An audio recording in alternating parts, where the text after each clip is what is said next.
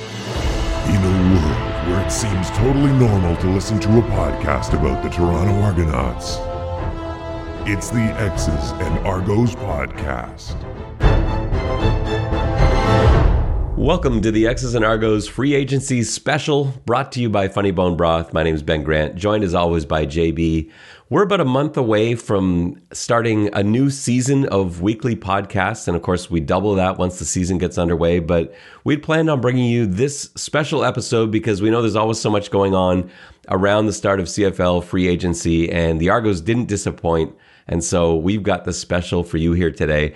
We're going to talk also about the new coaching staff, some of the new signings, as well as players that the Argos re-signed, the free agency signings, of course, and there were some big ones, and then we'll go through positions of need, if there are still any. All that and more coming up on this special episode of the X's and Argos podcast. JB, let's get right into things. Let's talk about this coaching staff. Here we are once again, another new season and an almost entirely new coaching staff. Well, there's a lot of replacements. Yes, we have returned from our break to more Calgary coaches. Yeah, I know. And players. Yes, a lot of Calgary. I'm pretty excited about this coaching staff. I like the combination. I think my fear when Coach Jones took the job in Edmonton, which we all kind of knew was going to happen, and he took a bunch of guys with him, my worry was that Coach Dinwiddie, with the few connections that he had, because he hasn't coached all over the place, my worry was that it was going to be a lot of young coaches coming in to replace some of these veteran coaches that were leaving. And I think we got a really nice combination. There are a couple of young guys, but there are some experienced guys in here too. And then there are some coaches that I'm really excited about who have been sort of the buzz in the CFL coaching circle for the last few years. So I thought we kind of go through this and sort of look at some coaches. I guess they're really the ones that I'm excited about the most, but we'll kind of go through the new staff. So you get a little bit of a breakdown there. So obviously Ryan Dinwiddie's back as head coach, and JB, you and I both agree. We were impressed with his first year, a difficult situation for a new coach to manage. He did really well. Are you fully comfortable with him at the helm this year? Yeah, he earned the benefit of the doubt of, for me, I thought he coached very well last year. I didn't think there was anything glaring. I think there are still things that the offense needs to do to get a bit better, and the red zone needs to get better. But I'm happy with him returning. I thought he did a really good job last year coaching. And it's interesting that he now is officially also the offensive coordinator, a position that Coach Jackson held last year officially, even though it was Coach Dinwiddie's system. So he now, there's no hiding it. He's the head coach and offensive coordinator. So he's going to have to answer some of these questions. And I would like to, one of the things I want to see in the development of his offense is I want to see more routes downfield. I want to see more options downfield.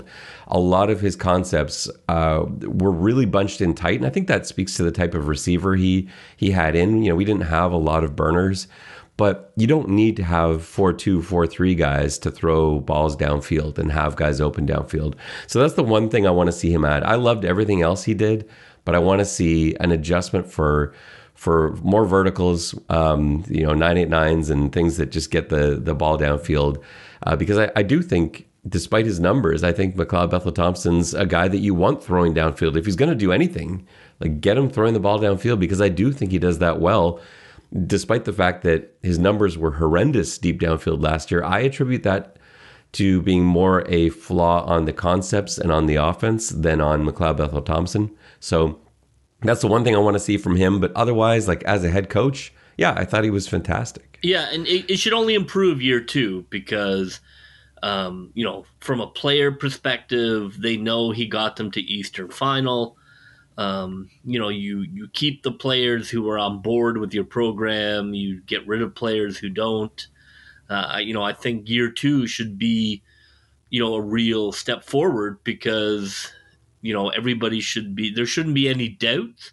So I think we're really going to see this year who he is. I mean, I think year two is huge. I mean, if he comes out and the Argos are first in the East again, I think then you have to start talking about him being, an elite coach. One of the biggest concerns I had was replacing Coach McAdoo on the offensive line because he's a very good offensive line coach, and they're not that easy to find. And you've talked many times about how it's the most important positional coach on the entire team. I agree with you. So Coach Sweet is coming from the Howard University as an offensive line coach. He coached at Lyon College before that. He's been in the CFL as well. He coached with the Owls on the offensive line, with Edmonton on the offensive line, Saskatchewan as well, Calgary. He's been all over the league as an offensive line coach. He's got a ton of experience. I'm not at all worried about him. And in fact, I'm excited. Mike Miller as the quarterback's coach, same thing. Ton of experience, been coaching for years. Now, the offensive coach I'm most excited about coming in is Pete Costanza, because he reminds me of, I guess, the kind of buzz that was going around with Coach Dinwiddie when he first came in. When we signed Coach Dinwiddie, everyone in CFL coaching circles was talking about him as the next big thing. Everybody wanted him, and the Argos were lucky enough to get him. He turned out to be the real deal so far. And Pete Costanza is one of those guys too. He was in Calgary, but most recently in Winnipeg, and they would love to have kept him. He did some amazing stuff. His understanding of passing concepts, I think, as a receivers coach and passing game coordinator, he may be what Coach Dinwiddie needs when we talk about those concepts, those deep concepts that weren't really part of the Argos passing game, or at least weren't a successful part of the Argos passing game. Coach Costanza is going to come in and iron that stuff out. If anybody can, it's going to be him. So he's the coach I was going to say I'm most excited about, but that actually might be coming up in just a minute. I'm very excited about Coach Costanza. I think he's going to come in and do some great things. Yeah, it's an absolute coup. I mean, I think it speaks to the respect that Dinwiddie has. Around the league. I think people acknowledge that, and the fact that he was willing to come and be a part of that. I don't know if there are other things going on in terms of the connection to Toronto, but it's a coup. There's no two ways about it. I think he should turn our offense into, I think, something even better than it was last year, and it was pretty good last year. So I'm really excited. I hope to see an air raid style offense. I've been begging the Argos to push the envelope in terms of creativity, and I really hope that is what those two guys are going to cook up. And we got a new coach at running back. First CFL coaching experience, first pro football coaching experience, Edwin Harrison. So Harrison, did play with the Stampeders, also played with the Kansas City Chiefs, and has just started getting into coaching, coached a couple years of high school, and now here he is in the CFL. This is the perfect position for him to start out with. I think he's running backs in quality control. This is a nice way to get your foot in the door in an organization that can lend him so much support. And a position that I think, if there's any of these positions that you're going to start and be brand new to coaching, that's probably the one to go with. And not to say that running backs coach isn't an important job. It is, but in terms of the support that you can get from the rest of the coaching staff, I think it's the perfect place to start. So there you've got a young coach, a bright up-and-comer from Coach Costanza, and then some veterans in Coach Miller and Coach Sweet. So I think a perfect mix in terms of the staff on the offensive side of the ball. Yeah, it is. I think it's a more streamlined coaching staff. Last year was a little Frankenstein-y because you had like the 2019 coaches, and then you had new coaches, and who's in charge. And I feel like this is a coaching staff as opposed to a collection of coaches, which, to be honest, I think is shown by the rapid out of town movement. I think that this is going to be a more cohesive coaching staff than we had last year. Agree. I'm very excited about the staff. And I think it was a bit unfair to Coach Dinwiddie in that half of his staff had been a head coach in the CFL. And so it just makes it for a new coach, for a young coach, man, that's rough. Yeah, no, agreed. We talked about it, and he pulled it off, but I'm sure it wasn't easy. And I'm sure there were lots of opinions shared on the sideline from all the coaches. I'm sure there were, but again, what I love about Coach Dinwiddie is that, he's very alpha. He's in charge, but he's also very confident in himself that, he doesn't need to be the guy barking commands out there on the field. He doesn't need to be, everyone look at me, I'm the head coach. That's just not his vibe. So I think that, he wore that really well last year, and he didn't, he never seemed insecure or worried about anyone expressing their opinion, and he managed things quite well from what we saw. Yep. And that's all you can really ask. On the defensive side of the ball, Coach Mace, Corey Mace, I'm very excited about. He's the Coach Costanza for the defense, and he's going to be the defensive coordinator. He's been coaching the defensive line in Calgary 2016 through to last season, and another one of those guys that everybody has been talking about. And what all these guys have in common, Coach Mace, Coach Costanza, Coach Dinwiddie, the first thing that everybody says about them is intelligence. And that's something that seems to be very important to Coach Dinwiddie to have on his staff. And the second thing they say is enthusiasm. You look at all these guys, whether it's Coach Bell, who's going to be back coaching the defensive backs, and we'll get to him in a second.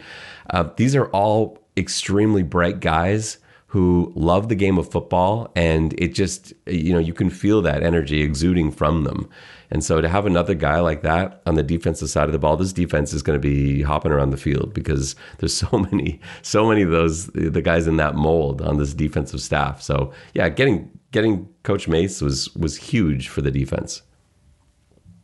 Moving on to the rest of the defensive coaches, Coach Ivan returns as linebackers coach and special teams assistant.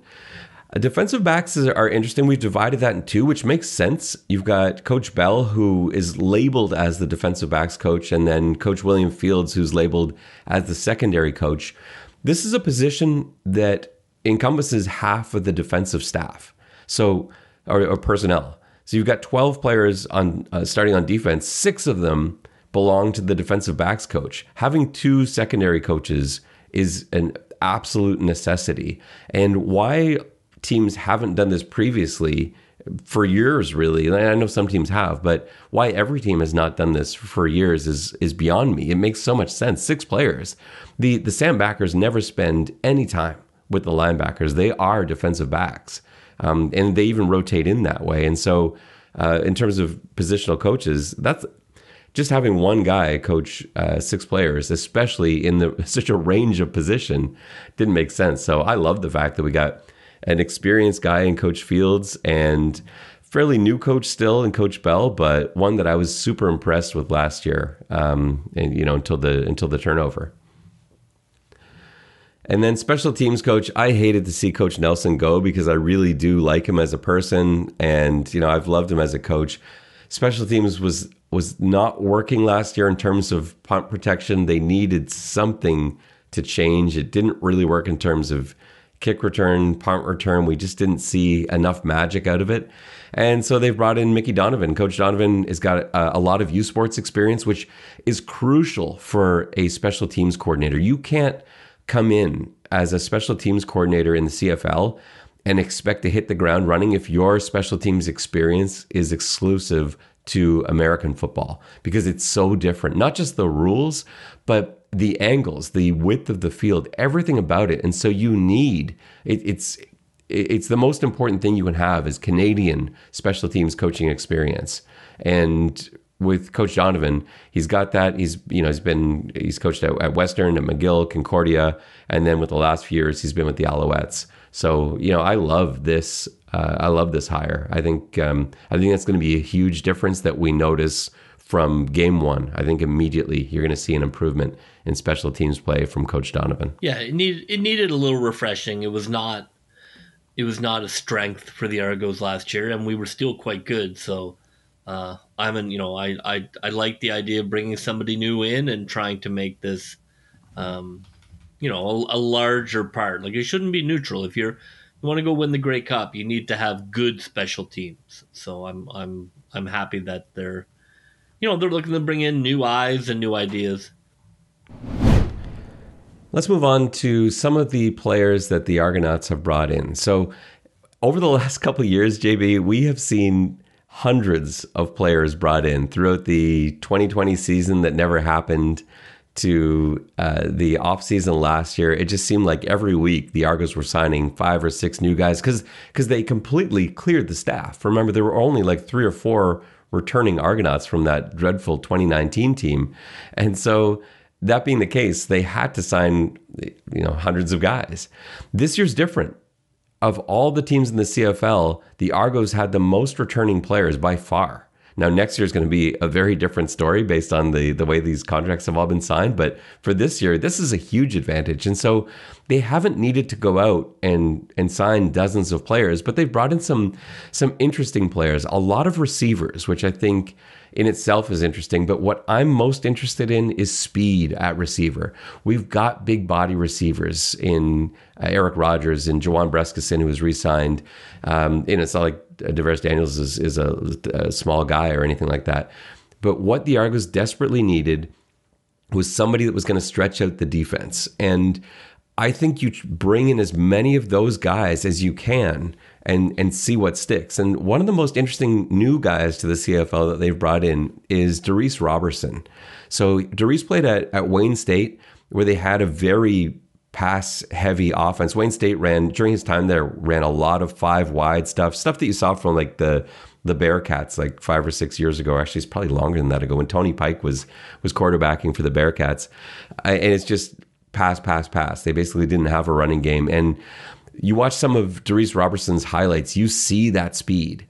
And he doesn't particularly have the kind of frame that NFL teams like at 5'10", 170. He's slight, but I love bringing in a guy like this. And now, I know we're not talking about free agent signings yet, but with the signing of Speedy Banks, what a perfect matchup to have Speedy Banks in here, a guy who is basically a slightly smaller version of Darius Robertson. And you've got that guy to learn from, this veteran who has played this professional game for that long and at that level, to learn from a guy like him.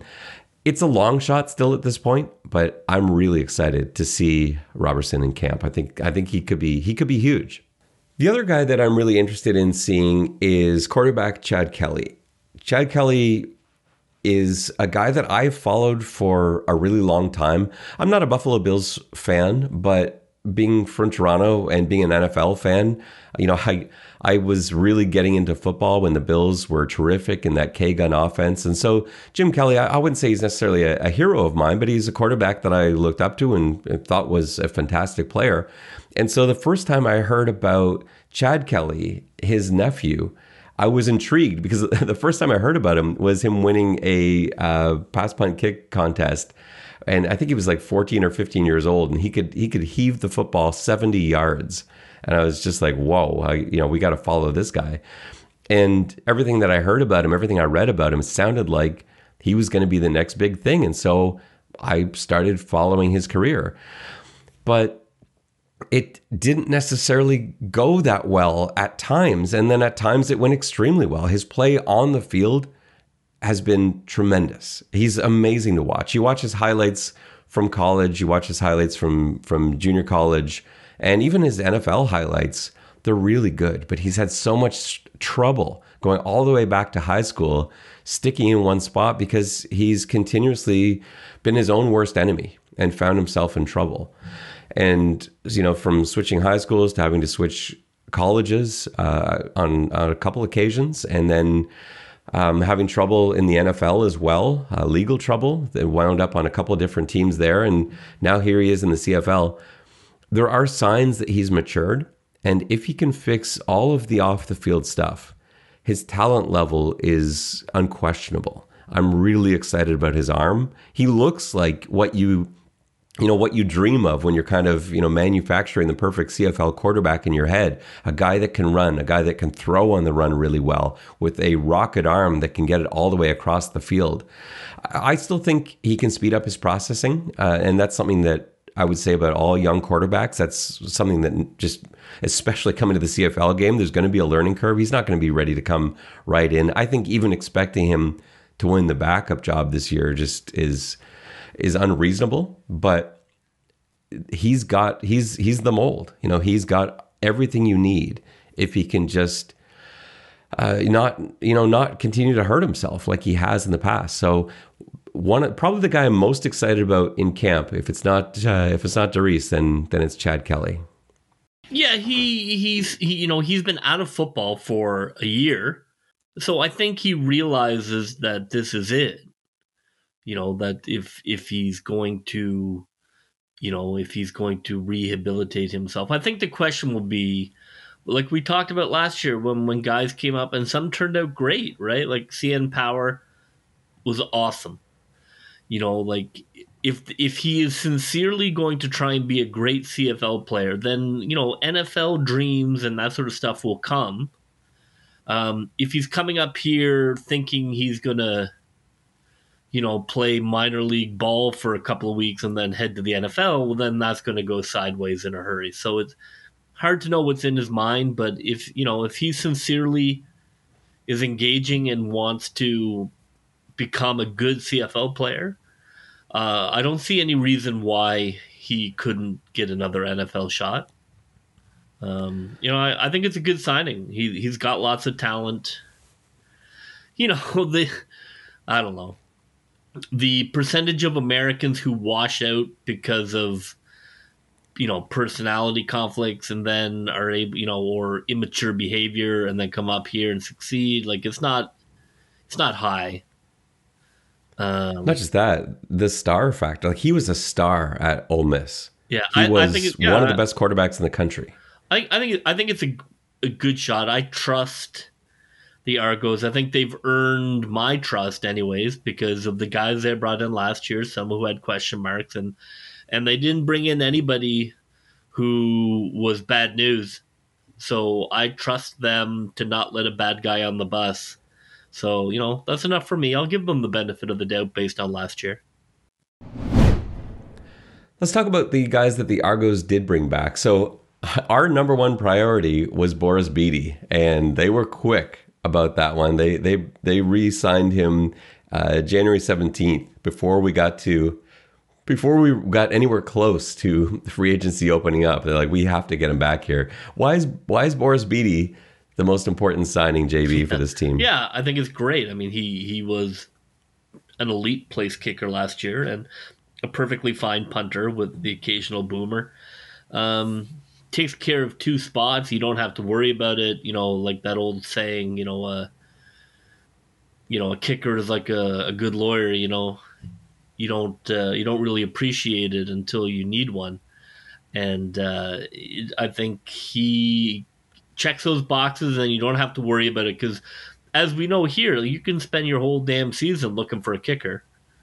So I liked it, and he earned it. He earned the money, and it's good for guys to know that if you perform above, you're going to be rewarded by the Argos. You're not going to need to go to another team to get your cash. I think that's an important thing for the room to recognize is, yeah, hey, if you go out there and you ball out, you're going to get Argo money. And there were 3 or 4 teams last year who spent the entire season looking for kickers. Now, one of them was Winnipeg, and they won the Grey Cup. I was just going to bring that up, but yeah, so it doesn't always haunt you that way. But Winnipeg was, they made up for it. They had the luck of the Irish going for them all year.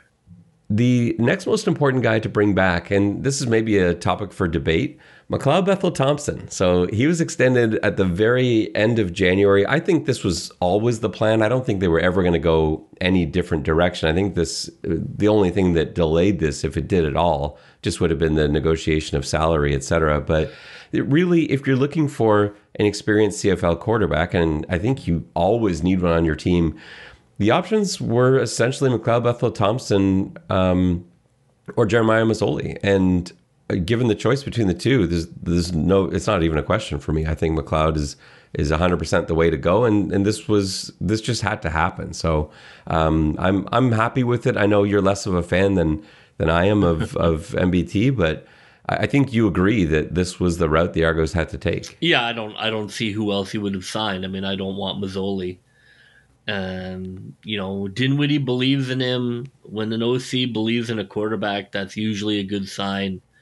Take another step forward in, underneath that OC, know the offense better. I felt like there were times last year where they didn't call to his strengths. So I think he still has room to improve in terms of the mesh between him and the play calling. He's fine, and I wouldn't say no, because who else is there? There's nobody else. I don't want Trevor Harris. Here's the number one reason to be excited about bringing back McLeod Bethel Thompson.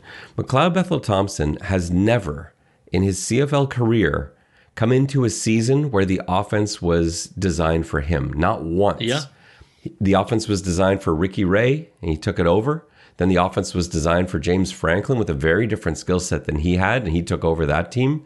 Then the offense was designed for Nick Arbuckle, and not as polar opposite as James Franklin's skill set, but still, they're not the same guy. They're very different quarterbacks.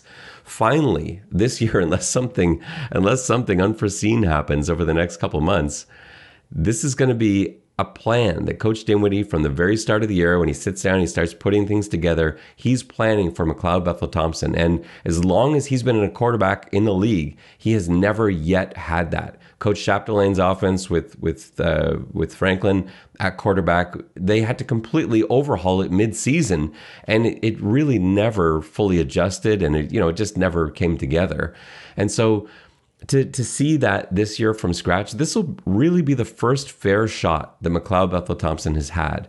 And with all the tools he got in place, this year is the test. This is the ultimate test for McLeod Bethel Thompson. He's not like a young quarterback anymore. We're getting up there in terms of years, but really this is the first fair shot he's ever had in the CFL. And so if that's not a reason to be excited, with an offense that wasn't ready for him, it wasn't prepared for him. He led the league in touchdowns last year. With an offense that wasn't designed for him, he led the Argos to a first place regular season finish in the East. Let's see what he does when the tools are made for him.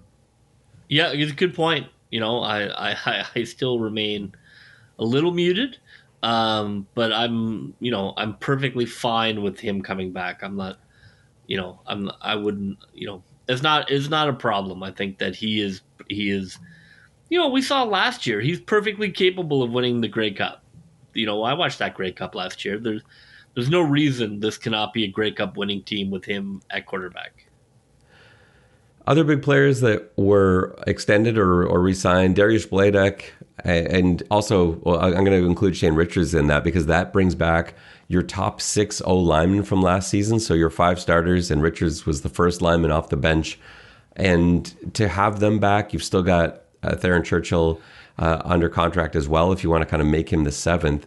Really, you should not see any new faces. If the lineup stays, as is, status quo, that's a huge advantage to not have new pieces on an offensive line, new pieces that you have to start from scratch with in terms of communication and everything else. So I think that's sort of an underrated signing, bringing back those 2 guys. Yeah, it's terrific. Offensive line especially is one of those positions where routine and understanding each other and working as a unit is so crucial. This offseason is going to be relatively normal, knock on wood, in terms of timeline, and then camp, and then preseason. I think the Argos are in a great situation to have that many returning guys. I think that they are definitely, I'm very enthusiastic about this squad. I think that you have to be very negative to not feel that this is the best roster in the East. Coming from you, that means something. They just are. It's the best roster in the East. I don't think there's any debating it. It turns out there is debating it. If you've been on Twitter, there's a lot of debating it. People are calling Ottawa the best. The best team in the East suddenly on paper. I don't see that yet. Hamilton's fine. They've added some nice pieces. They've lost a lot too, fine, though. No, they come on. They're not going to pull 18 passes in a row out of their hat again. Let's go. It's true. Moving on, brought a couple receivers back. Seemingly have let a couple go. Jawan Brescison re-signing, DeVaris Daniels re-signing. but Levi Noel is no longer a Toronto Argonaut. He signed with Ottawa. He's one of those Ottawa guys I just mentioned. Camp God, Levi Noel. He was, man, I was so excited to see him last year, and he just couldn't shake the injury. That hamstring just stuck with him all season long, and I was waiting for him to come back, because in my mind, if you could have found a way to have Noel and Gittins Jr. the way he was playing, and Breskison all out there together, it just frees up so many possibilities to have three Canadian receivers like that. But it was not to be, and Ottawa was obviously impressed with his training camp from last year, I guess, but he did look good. He was the best player in camp and just never got a chance to show it in the regular season. Ricky Collins Jr. doesn't look like he's coming back to this point. He has not yet been picked up by anybody. He led the team last year in receptions and yardage. Surprised that they haven't brought him back?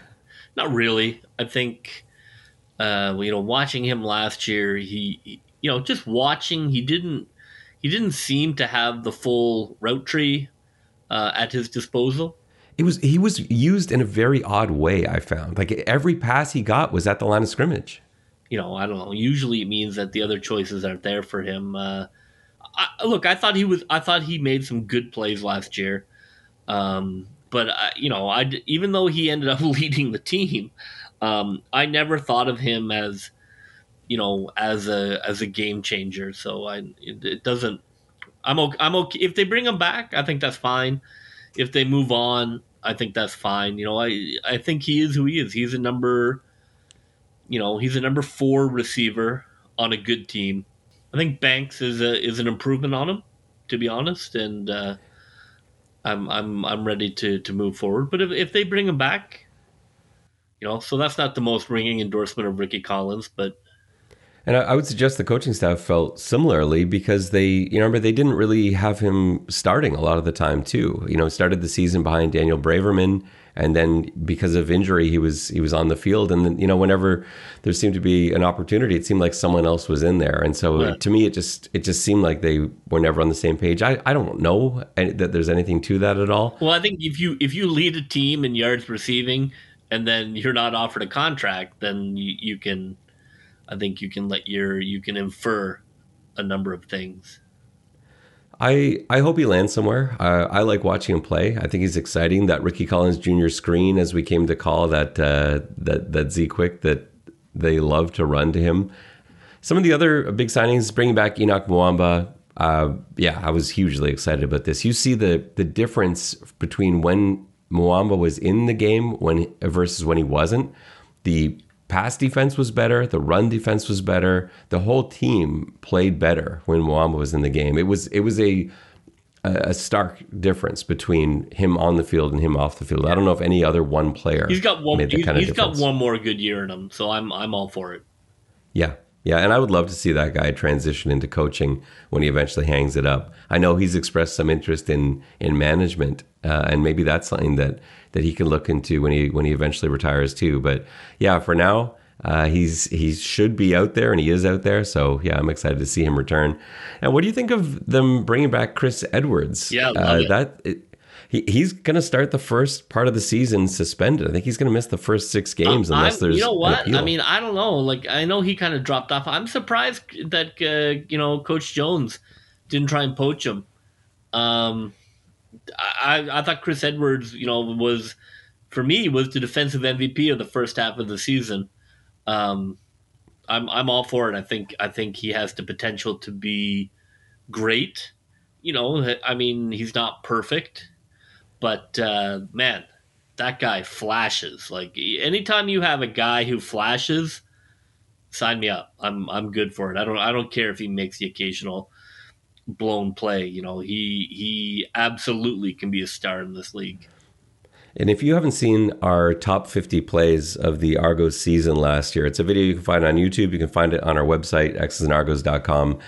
going through some of the film, you could have made a top 50 of Chris Edwards plays. It just seemed like in filtering out some of those plays and going through that list, it was so hard to remove some of those Chris Edwards plays, but you couldn't have the entire highlight tape be about him. It was just one of those things where he found a way, like it's not like he had a ton of sacks or a ton of interceptions, but every single one he had was game changing. And every hit he had somehow swung the momentum. He just found a way whenever it was that moment where, okay, the Argos need a big play on defense, it was always Chris Edwards who answered the bell. And I look forward to his first game in Hamilton. Well, that's when he comes back. I was talking to the guys on the Argos Fancast the other day, and they had already done the math on that. And his first game back after that 6-game suspension is Hamilton. So buckle up. That if there's any reason that the league has to reduce his suspension, that might be it alone, because I don't know, he's going to come flying out in that game. I can't wait to see that. JB, let's move along to talk about some of these big free agent signings. The Argos were big players in free agency this year. Let's go through I guess the big names and the guys that we were surprised by, guys we're excited by here. So let's start off on the offensive side of the ball. Andrew Harris, that is a signing that I did not see coming at all. Some of these other signings, I kind of had an inkling that maybe the guy would end up here, or you hear rumors, or someone sent me a message saying, I hear this guy's talking to the Argos. I heard nothing about Andrew Harris. I didn't really even think of it. It was a position of need, but I just wasn't really registering that as a move they would make. How do you feel about it? I think it's okay. Look, he's 34 years old. Does he have one more year in him? Can he work with DJ and give them a bit of a red zone veteran presence? I'm okay with it. They needed another running back. I trust Pinball to see if the guy's got enough gas. I mean, 34 is tough. Is he going to be able to play a full season? I don't know. I would say eyebrow arched at him being able to play a full season. Can you keep him fresh all year? I don't know. Is it Charleston Hughes at running back? To be determined. That would be the worst case scenario there. Not to show a stray bullet for Charleston, but it's a lottery ticket. He's 34. Can you get one more year out of him? Maybe. So my view on it, I'm not a big running backs guy, and so when I initially saw this, I was actually not excited at all about this, because and I've had to explain this because it's important that you understand where I'm coming from here. I think running backs should be paid as well as anyone, if not better than anyone else, in terms of what they go through. I think that is the most physically demanding job. I think it's the most dangerous job in football. I think from an ethical standpoint, running backs should be paid more than anyone else. Now, that said, as a general manager, I would not spend a lot of money on running backs, because I think that there are things that great running backs can add to your team, and there's no question that they can be game changers individually in high school, in college, but in pro football, the offensive line, the quarterback play, the passing game, a lot of that dictates the success that you're going to have out of the backfield. And so my own philosophy, and it's not the only philosophy you can have, I'm open to other opinions on this, but my own philosophy is that you don't spend a lot of money on your running backs. And so that made me nervous with this signing. Add to the fact that he's 34. Here's why I do like it, though. The most important thing to me that a running back can add, and this is where running backs do, for me, have value, is pass protection. I love his pass protection. I think he's very good at that. He's also great at catching the ball out of the backfield. And that's something that now the running back team does quite well. And so you add that to the fact that he's also a downhill runner. And you remember how painful it was watching some of those 3rd and 1s last year. We just could not convert 2nd and 1, 3rd and 1. It haunted us all season. And now you've got an answer for that. Harris can plunge downhill, get you that first down. So I'm excited about those things. This wasn't the most exciting signing for me. I know he's a draw. He's a big name. He's been on all the TV shows and everyone's talking about him, and that's great. I love to see that. But in terms of football and the play on the field, he adds in terms of pass protection. He adds in terms of downhill running. But it wasn't the signing I was most excited about. I mean, I think they definitely need to get one more running back in there. I think you like some of the older defensive linemen, you definitely have to have a rotation. I think you want to keep Harris's touches down to 10 a game. I think if you're going above 10 a game, you're not going to get 16 games out of him in the playoffs. So I think it's a fine move, but I hope they bring in another back who can, they can really go, as a group, share the weight. So I think it could be a good signing if used properly and they don't have to overuse him. Like, unfortunately, they had to with Charleston. So, shout out Charleston. And this is sort of an interesting thing to think about. I love DJ Foster. I'm wondering if he's in the plans here. And the reason I'm saying that is not because of his play at all. I think he's been nothing but perfect since he got here. Winnipeg had running back as an exclusively Canadian position. They went 3 deep with Canadian running backs. That was sort of a philosophy that they had, and it allowed them some flexibility elsewhere. Now, it's not that you have to go Canadian position. There are other ways that you can handle the number of Canadians that you've got on the field, but by far the easiest, especially when it comes to in-game injuries and replacements, by far the easiest route is to do it by position.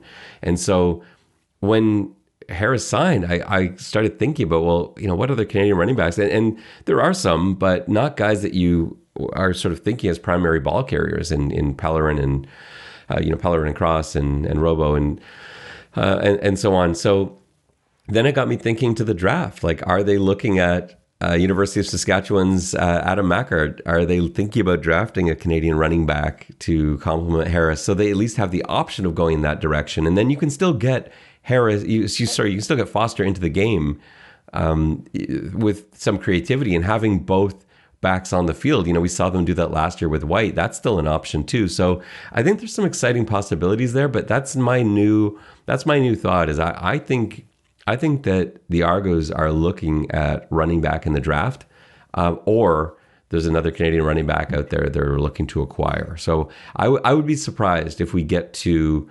post-draft and there's not another talented Canadian running back that's been added. But we'll see. There are other ways you could go.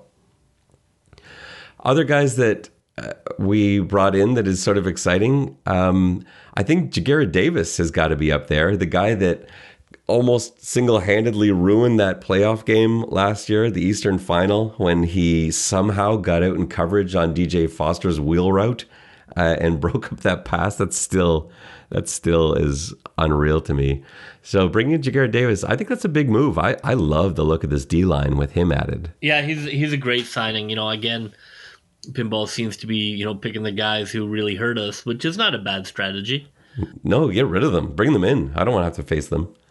He can play inside and outside. He's another rotational guy.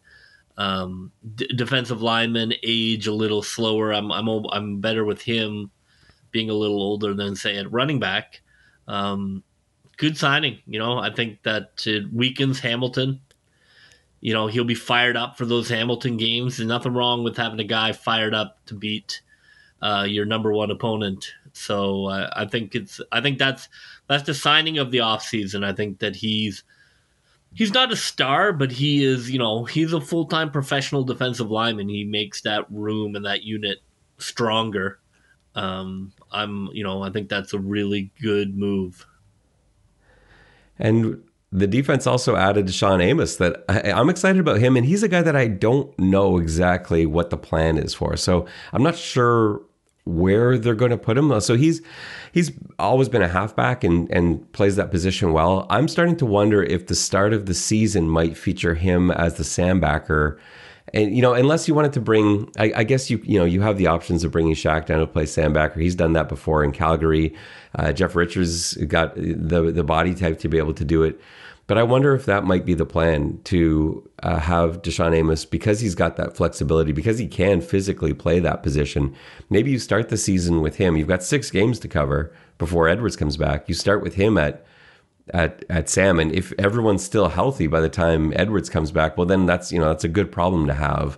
But if not, then you've got Edwards to sort out whatever juggling that you've had to do. So I think that's a really big signing, an underrated one. I know he wasn't used a ton last year in Calgary, and I don't know exactly what went on there, but he's a good player. So yeah, I'm excited to have him in. I'm sure they ran that past Coach Bell, and he had his best season under Coach Bell. I think that if he wants to bring him in, that is a great sign. Yeah, for sure.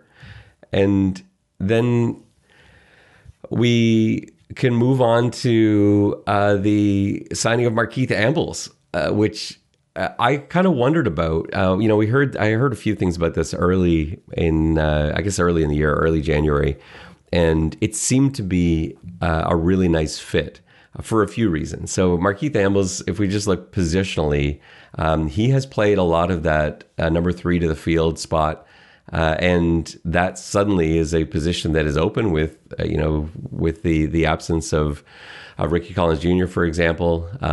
This is a possibility, and they've gone and brought back basically the entire Calgary receiving core from 2018, and they've added Curly Gittens Jr. to it. So that's a pretty nice combination. But you look at how they stacked up in Calgary when they were all healthy.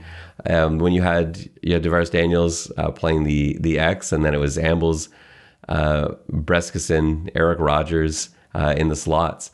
And now you just got Curly Gittens Jr. playing that Z to bring back Coach Dinwiddie's receiving core from a few years ago. It's so weird, all this sort of Calgary-ness that's been going on, but I've sort of embraced it now. But yeah, I love adding him. Now, when they added him, I kind of thought they were done, though.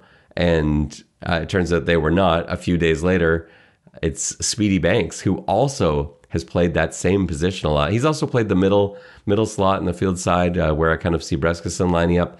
He does have a bit of flexibility, but what do you make of the combination of those two signings with Ambles and Speedy Banks? Pretty different guys, but guys that play that same inside spot. Depth. We saw last year how many guys got hurt. You can't have too much depth at the wide receiver position. I think Banks still has another season in him of being a professional receiver.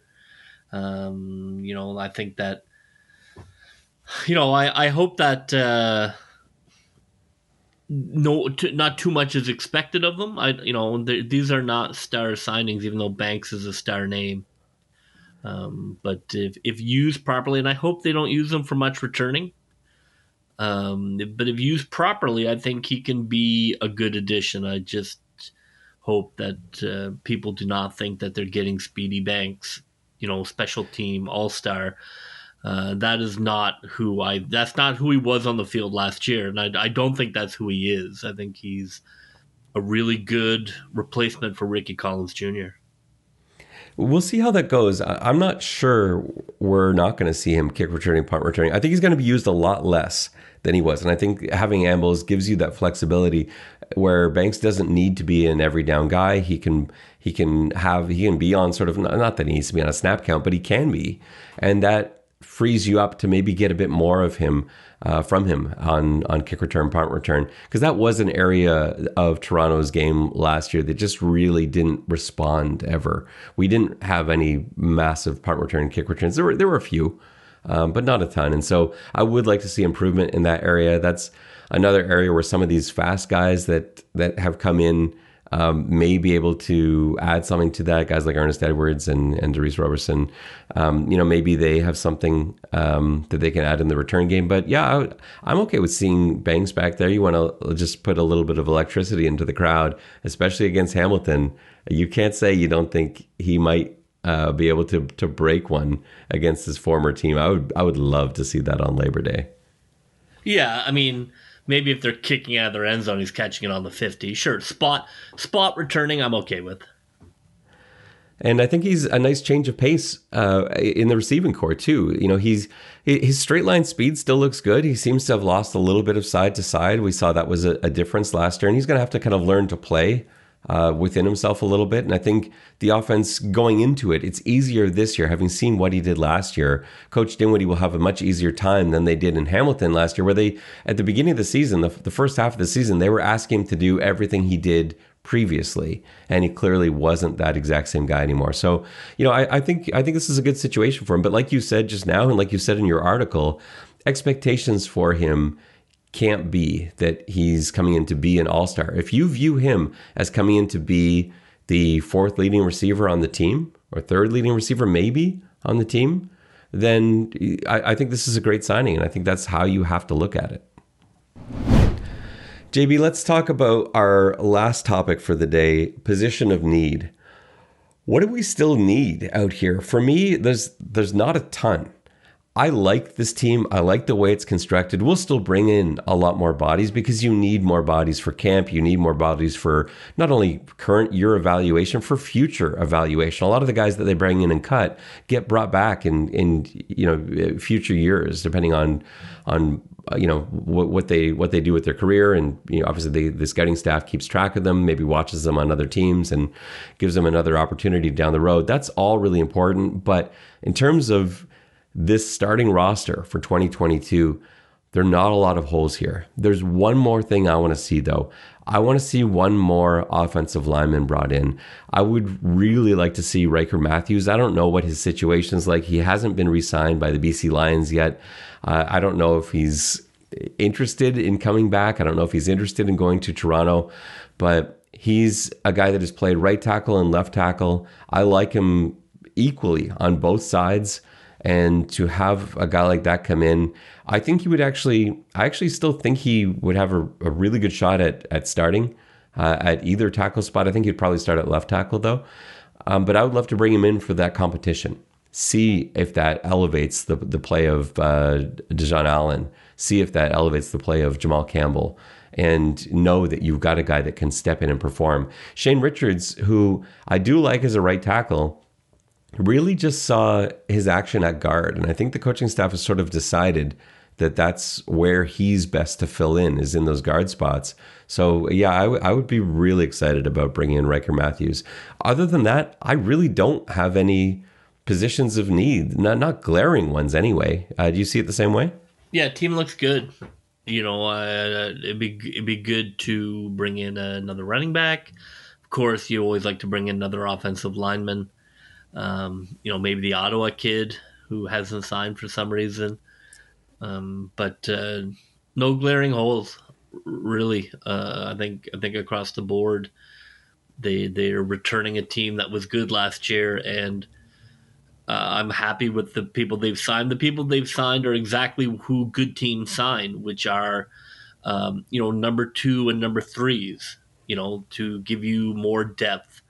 You don't have to go out and sign all-stars because you already have a good team. So I'm very happy with the team building I've seen. Well, that will just about do it for us on this special episode of the X's and Argos podcast. Let me just go through our schedule coming up and tell you about some exciting new things. We've got a newly designed website, which you can check out at xsandargos.com. It looks very much the same as the old website, like it's being run by a couple of old guys, but it's new. It's got a bit more flash to it, and it allows us to do a few more things. And so you can expect a little bit more from the content of our articles, and a few more articles at that too. We've been pretty good at keeping up with all of the transactions that the Argos have made over the last month and a half. So do check that out when you can. And we've added a store feature, teaming up with Zazzle. affordable. And so you can go out and buy those beautiful X's and Argos coffee mugs. That's my favorite. Of all the things we've got there, we've got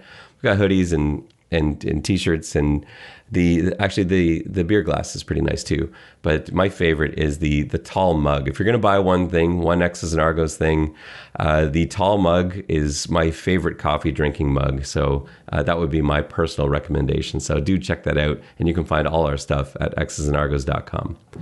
Our schedule coming up. In about a month's time, we will launch into our weekly podcast. It's going to start getting very busy. You've got the CFL Combines, the draft will be approaching, training camp will be approaching. I'm so glad we're back to a regular schedule and we're not starting the CFL season in August.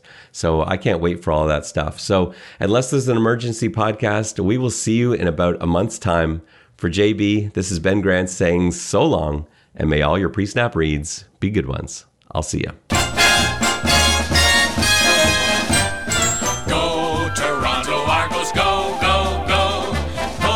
Together, fight the foe.